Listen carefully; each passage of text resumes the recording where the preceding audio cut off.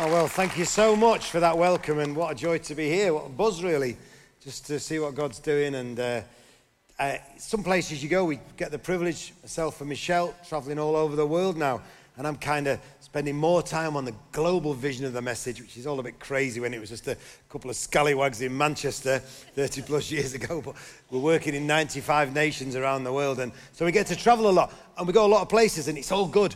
Some places you go, and it's just exhausting though, it's hard work, you're pouring yourself out. Other places you go, and you just feel your faith stirred, and you feel envisioned, and you want to go again, and honestly, and I know Michelle would say exactly the same, that we feel like that coming here. We just feel like, yes, we want to go again. God's good, and look what can happen through some faithful people 30 plus years ago just had a go and started out with a dream, with a little church plant, but knowing that God had said, think big or you'll limit me.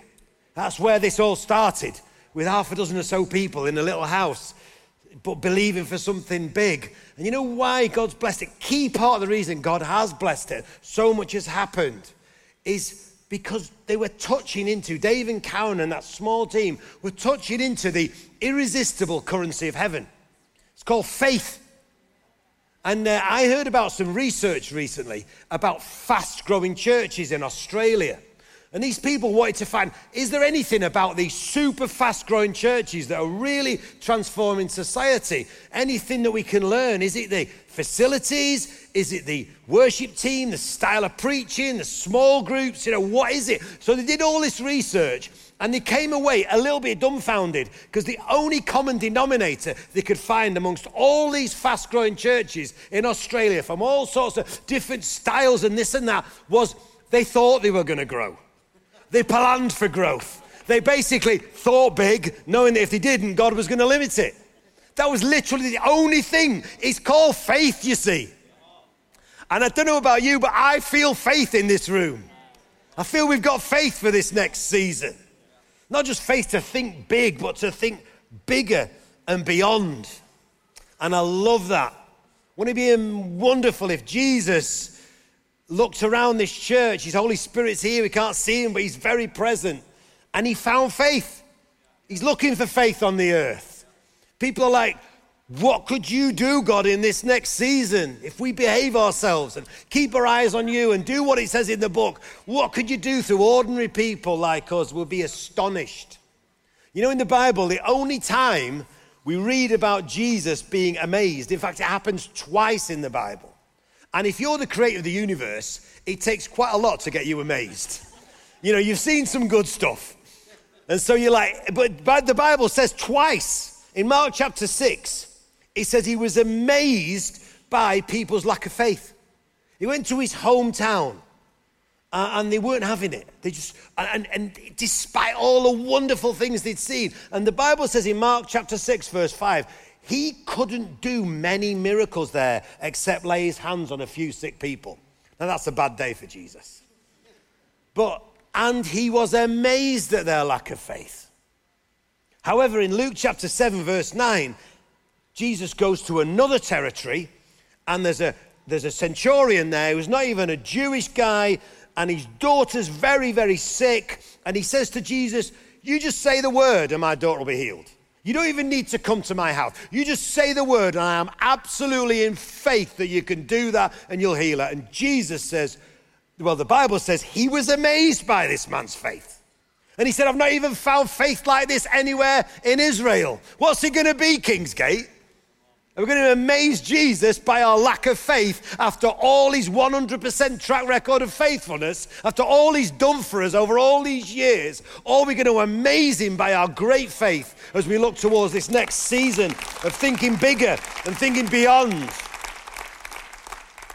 I love that God's saying think bigger personally. Yeah, we believe that God can use ordinary people like us. It's always been his delight. But intergenerationally, the fact that it's a multicultural thing that God's doing in a fresh and exciting way through this church. But regionally, yes, we're not just thinking, 3 church plants and a few people online. We're thinking, let's see this society transformed.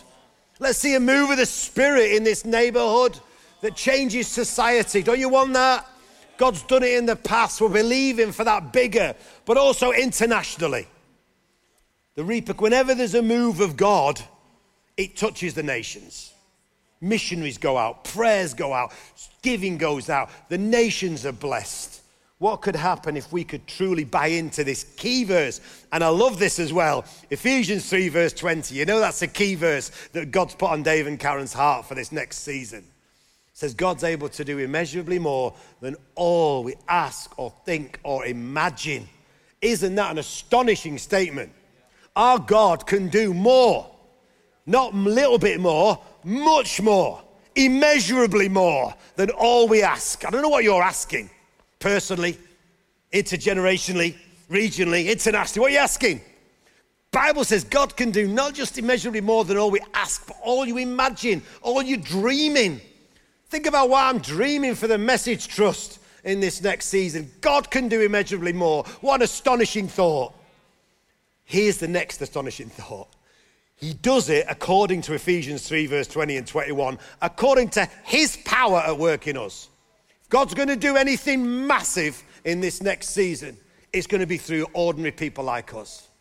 As we get filled with his Spirit, we're obedient to him, we go in his name, and we start to see his immeasurably more than all we can ask or imagine. I hope that excites you.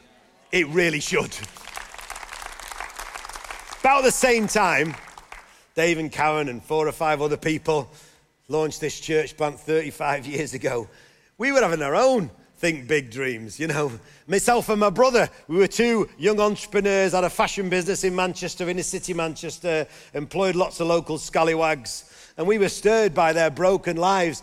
And we just said, somebody's got to do something. So naively and arrogantly, we decided we were going to book the biggest rock venue in Manchester for a week, even though nobody knew us. I was just a youth worker, you know, volunteer youth worker in the local church. But we decided we were going to book the biggest rock venue and get a mailing list and write to every church and challenge them to do mission, especially mission to the margins.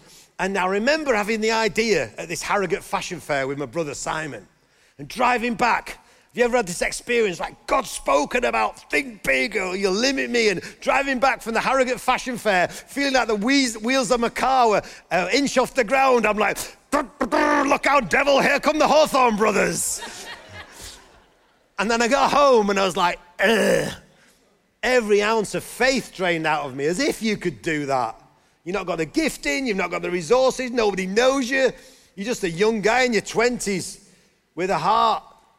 And I said, oh, God, please speak to me. If this is right, if you want us to step out like we've never stepped out before. And that night, my set reading, God did speak to me. It was Isaiah 43. It was think big or you'll limit me verses. It says, see, I'm doing a new thing. Do you not perceive it? There'll be rivers in the desert and streams in the wasteland. The wild animals will honor me. Those I've formed to declare my praise. And in some ways, in well over 3 decades, we've not left those verses. Now, we're at its best, the message is a pioneering, apostolic, if you like, entrepreneurial movement, ducking and diving, trying to see what God's doing, but perceiving it in prayer, seeking him, and actually believing that we could even be a revival movement.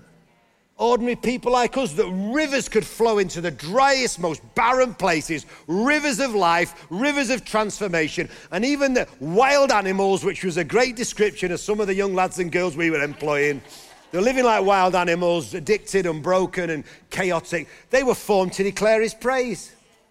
And everywhere, there's people who are living like wild animals, but that's not God's design for their life.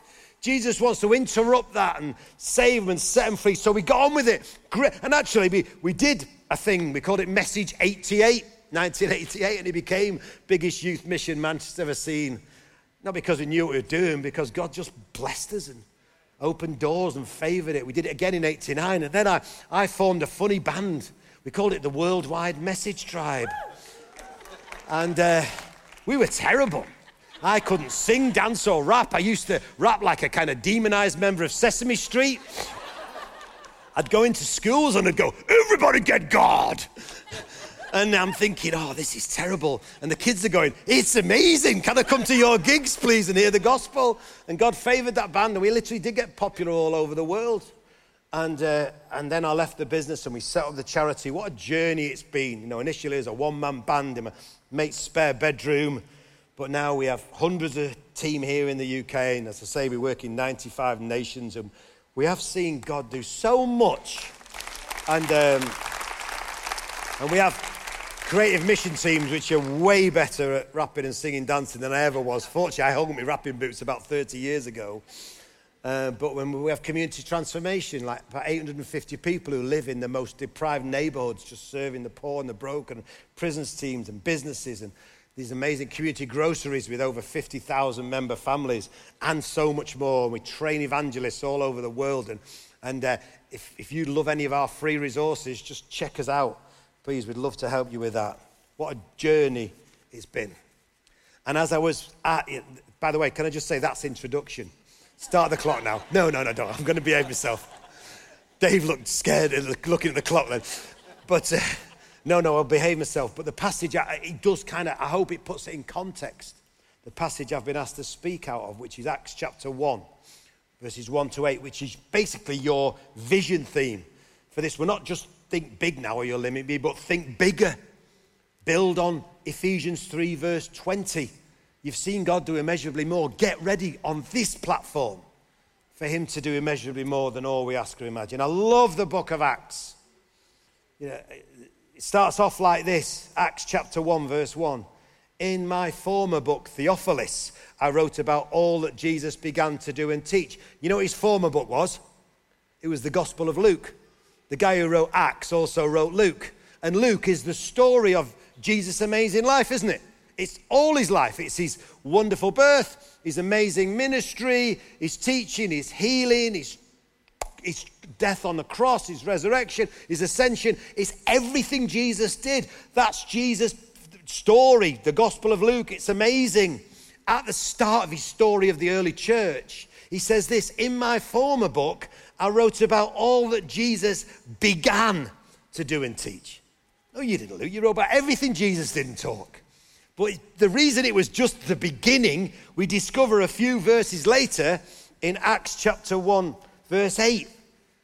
And Jesus, the famous last words, he said to his church, you're going to receive power. You will receive power when the Holy Spirit comes on you, and you be my witnesses in Jerusalem, in all Judea and Samaria, and to the ends of the earth. And of course, it happened. The Holy Spirit came on them. Acts chapter 2. When the day of Pentecost came, they were all together in one place, and suddenly a sound like the blowing of a violent wind came from heaven, and it filled the whole house when they were sitting. They saw what seemed like tongues of fire that separated and came to rest on each of them. The Holy Spirit fell, just as Jesus had promised. Fell on a bunch of scared disciples in the upper room. Some ways, these disciples were in a good place, because the Bible says, Acts chapter 1, verse 14, they were all together in one place. That's a good thing to do as Christians, come together. And they were praying all the time. They were all together in one place. They were having loads of prayer meetings. In some ways, what a great picture of the church. And yet, that group of people were never going to change society. They were scared. They were scared that they were next to be crucified. The Bible says they had the doors of the upper room locked for fear of the Jews. So they were together in one place, but they were living with fear. Do you think it's fair to say that describes a lot of churches and a lot of Christians today? Good-hearted people, gathering for church, praying, worshipping, but never going to transform society unless they carry it out into communities, unless the Holy Spirit fills them, unless they're stirred to be witnesses, unless something happens in their heart by the power of the Spirit that they become this irresistible going people. Today, this service, as we gather here at Kingsgate, is almost meant to be like the 15-minute interval in a football game. Now, I heard a horrific thing before this service. And I didn't even know this until today. And in fact, I wouldn't have even come if I'd known. And that's that Dave Smith is a Manchester City fan. What a terrible thing. The good news is that we're going out for lunch, and I will have a time of ministry. We'll have some repentance. I'll give him his United shirt, and it'll all be good. But this is meant to be, when we gather for church, if you like, the 15-minute interval in a football game. It is vital we gather. You know, this afternoon, Man United will play Aston Villa, and it'll be 3-0 at half-time to United. And Ten Hag, the manager, will gather all the team, and he'll gather them, and someone will be like, what are you doing, you goon? You're not meant to be playing there, you're meant to be playing there. Others will be like, well done, my son, what a great goal, you're doing great. Others will need refreshment, they need their oranges. Some will need massaging, they'll need direction from the manager. But the clock's ticking. The real action is what happens in a few moments' time. And in some ways, the real action is what happens in a few moments' time. We're going to be burnt out and knackered and exhausted if we just go all the time. Christians are meant to gather. The Bible says, do not give up the habit of meeting together. If you give up the habit of meeting together, you go off the boil. It is so important we come under good teaching and we worship and pray and serve in the local church and give to the local church. Vital. But the clock's ticking. The real action is in a few moments' time as we go and try and win some trophies for Jesus, if you like. Bang some goals in the net. Maybe stop the opposition, the enemy taking ground. You know, with those people who are on the front foot, the clock's ticking. God, let us be those people. Yes, we gather, but we're always gathering to go. We have a great commission. It wasn't a great suggestion. It's a commission to go into all the world. And a sure sign that you're filled with the Holy Spirit is that you go. In fact, I would say you're not filled with the Holy Spirit unless you've got a desire to go, because that's what the Holy Spirit, he puts on your heart, what's on God's heart. I love that in the book of Acts, the emblems of the Holy Spirit, if you like, are wind and fire. When the Holy Spirit fell, they saw tongues of fire. And they heard a sound like a rushing wind. Well, fire and wind can be terrifying. A tornado can take out a city in a few moments. A wildfire can as well, can't it? But similarly, a wind, a gentle wind on a beach on a boiling hot day is comforting. Or a little campfire in a cold night as we gather around, contained campfire. And God knows what we need today by his Holy Spirit. If we need knocking out of our apathy, knocking off our feet so we go, God, do it. If we need you to come, Jesus, and by your Holy Spirit, cuddle us in our brokenness and meet us in our need and patch us up so we can be healed, so we can become a healer, so we can be restored, so we can go and restore some others in your name. Do you get me? The Holy Spirit knows what we need. I remember when I was a baby Christian and I went to hear an evangelist called Eric Delve. In fact, Michelle became a Christian over that weekend. And I went to hear this guy, this is like decades ago, but I will never forget him saying that, imagine if people on your street had terminal cancer. Imagine if they were dying. Imagine people in your family, your relations, your friends, and you had in your bedroom the cure to that cancer. In a test tube in your bedroom. And you knew if you took it to them, they'd be healed. And you didn't take it to them. Eric Dell said, you'd be a wicked person, wouldn't you? You'd take it to your worst enemies, wouldn't you? If you truly believed it works. And he said, we've got something far more powerful. People are separated from Christ for all eternity unless they receive the gospel. And it works every time. Every time people surrender their lives, make Jesus Lord, believe what he did for them on the cross, turn away from the sins, every single time their sins are forgiven. They're going to heaven when they die. They've got a power to live like it. It works. We've got the gospel. How on earth can we keep it to ourselves? And we'd be banging on their doors. And we said, I'm sorry to be rude, but I've got the answer for your problem. You're going to die if you don't take this medicine. Do you get me? And it really touched me. And I feel back then God gave me something of the heart and something of the gift of the evangelist. I'm not the best evangelist around, but this evangelist, Eric Delve, prayed for me. And really the last 45 years of my life I've been defined by that, just trying to go. And honestly, I have no magic powers, but Jesus is here. And he said these beautiful words in Luke chapter 11. He said, which of you fathers, if your son asks for a fish, will give him a snake? Or if he asks for an egg, will he give him a scorpion? If you then, that you're evil, nor to give good gifts to your children, how much more will your Father in heaven give the Holy Spirit to those who ask? And in a moment, we're going to ask the Father to give us the Holy Spirit, full to overflowing. We're going to ask, would you drench us in your Holy Spirit so we can go? Not so we can have the thrill of the fill. In fact, not for us, for them. A passion and an empowerment from heaven for Christians to go. We need it, don't we? We're not going to change Peterborough. We're not going to change this neighborhood. We're not going to change the nations. That's what God wants got on this church and on individuals in it without a filling of the Holy Spirit to go. A filling so we can, you will be my witnesses, Jesus said. You'll be my witnesses. He said, didn't he? He said, you'll be my witnesses regionally, Jerusalem, Judea, then you'll be intergenerations, Samaria, and then to the ends of the earth. And we live in an incredible generation when the gospel has gone to the ends of the earth. You know that, don't you? I read this unbelievable book, astonishing book, except it is believable. Somebody gave it to me recently, The Future of the Global Church. And this fellow, Patrick Johnson, has done research on what God's doing on every nation in earth. The Spirit is being poured out like at any time, unlike any time since Jesus rose from the dead. That's what we're part of. We're part of the winning team, people.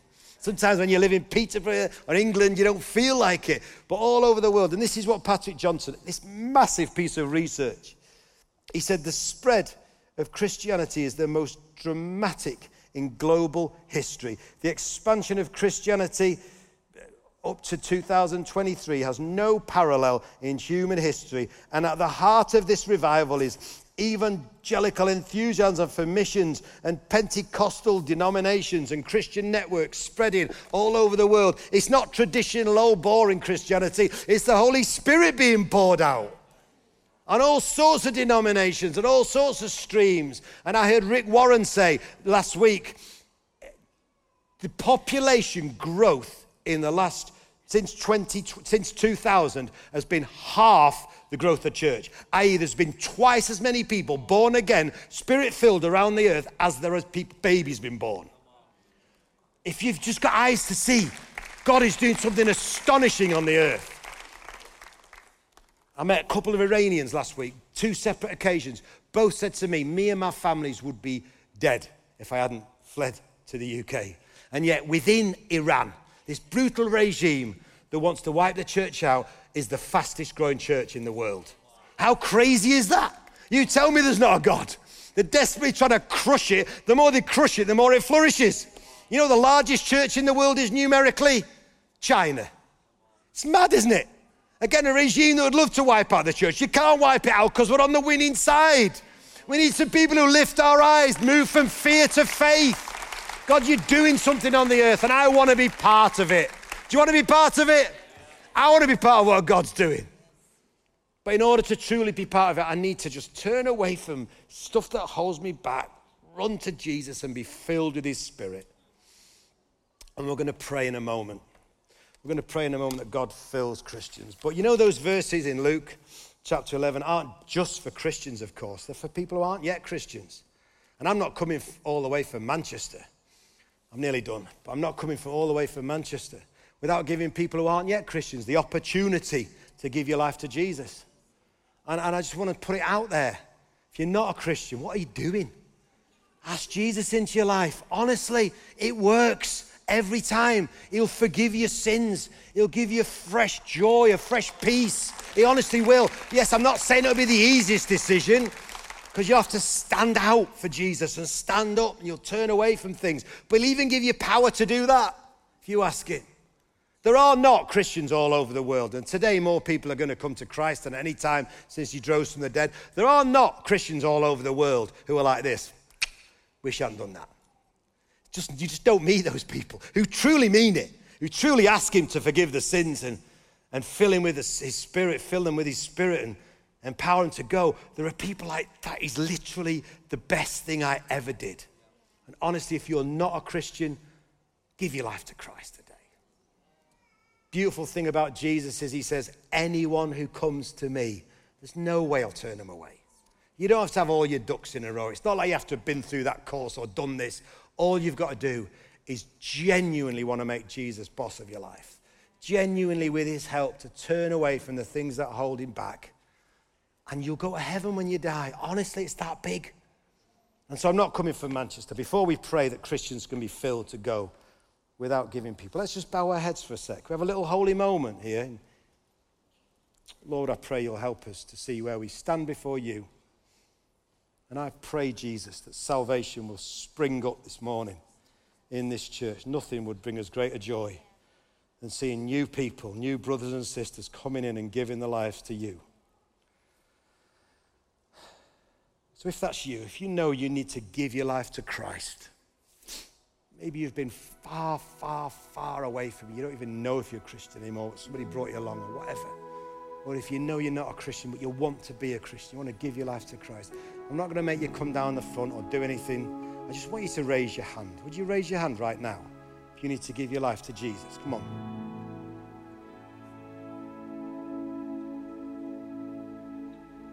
Yes, beautiful. And I often say, anybody here? I often say, it'd be worth actually crawling from Manchester with broken glass through one or two people, because the Bible says they're rejoicing in heaven. But if anybody else just need to say yes to Jesus this morning, don't miss this opportunity, because we're all gonna pray a prayer of full surrender. Yeah. Anybody else? Don't know, in the bleachers maybe you're just like, ugh.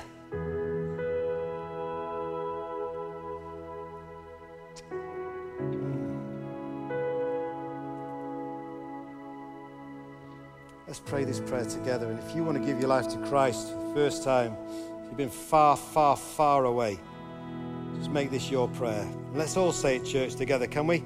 Just encourage anybody new who's coming in right now. Pray this prayer after me and make it your own in your heart and your head to God. Dear Lord Jesus, come into my life. Take away every sin and give me a fresh start. Thank you for dying on the cross for me. Thank you that you're alive today. Be alive in me, Jesus, by your Holy Spirit. And help me to live all out for you for the rest of my days. Amen. Just give the Lord a round of applause. What a gospel.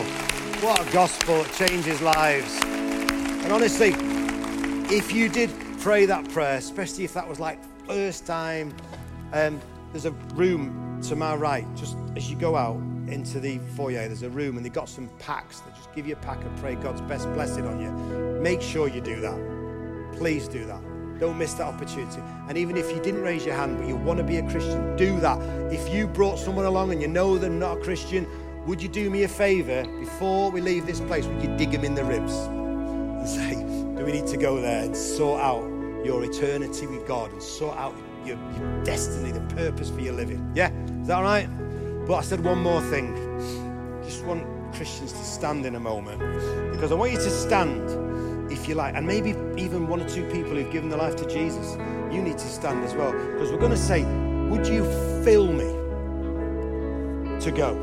Fill me so I can be your witness. Fill me to overflowing. I need your power, and I've been on the back foot a bit perhaps, and perhaps I've been a bit fearful in my workplace or with my family and my neighbours, and I want a Holy Spirit boldness, an urgency. Because what happened when the Holy Spirit fell on those disciples, of course they unlocked the upper room, they walked down a few steps, and they were suddenly bold, and 3,000 people came to Christ, and the gospel spread from Jerusalem to Judea, to Samaria, to the far ends of the earth. And it was all the work of the Holy Spirit. It wasn't suddenly Peter and James and John and co that got smarter. It was the work of the Holy Spirit. That's what we need, isn't it?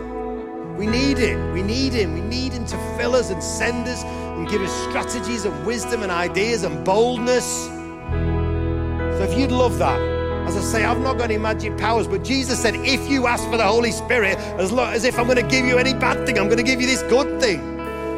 To overflowing. So if you want that this morning for witness, so you can go in his name, would you just stand in this place? Stand where you are. If you want that. And I'm going to pray with much faith as I've got, that God just hits people this morning with an urgency and a passion for those around them, a lost world that's headed for a lost eternity. And we've got the Holy Spirit medicine to heal them for all eternity. We've got the gospel. I pray, Lord, you will fill your people. Just put your hands out to receive. I pray you'll fill your people. Fill them to overflowing, Lord. Just as you did 2,000 years ago. Wind and fire in this place. Your Holy Spirit, not for us, Lord. Not so we can have more, but so they can have more. So you can have more people. So for the joy set before you, Lord, you can receive the reward you deserve. Lives laid down. Come on, Jesus, fill your people. Bless your people. Stir your people, Lord, to go. Don't let us just stand in a church. Let us stand out in a dark world, God. I pray, God, people will encounter you now and they will not be able to be the same. I pray they'll pray for the friends like never before. I pray they'll go to the families. I even pray fresh faith will come for people we've given up on. Yeah, people we've prayed for and witnessed to in the past and they haven't come through. I pray fresh faith by your Holy Spirit. Come, Lord. Come, Jesus. Yeah, we've all got your Holy Spirit because we're saved, we've got that deposit, but we want to be full to overflowing, Lord. Want rivers of living water flowing from our inmost being. Please, God, don't let us miss this. A church that changes society. A church that brings great glory to you. A church that plunders hell, populates heaven, blesses the poor, brings honor to your beautiful name like never before. All by the power of your Spirit. Come, Lord. Come, Jesus. Yes, Lord. Send your fire, Jesus. Amen.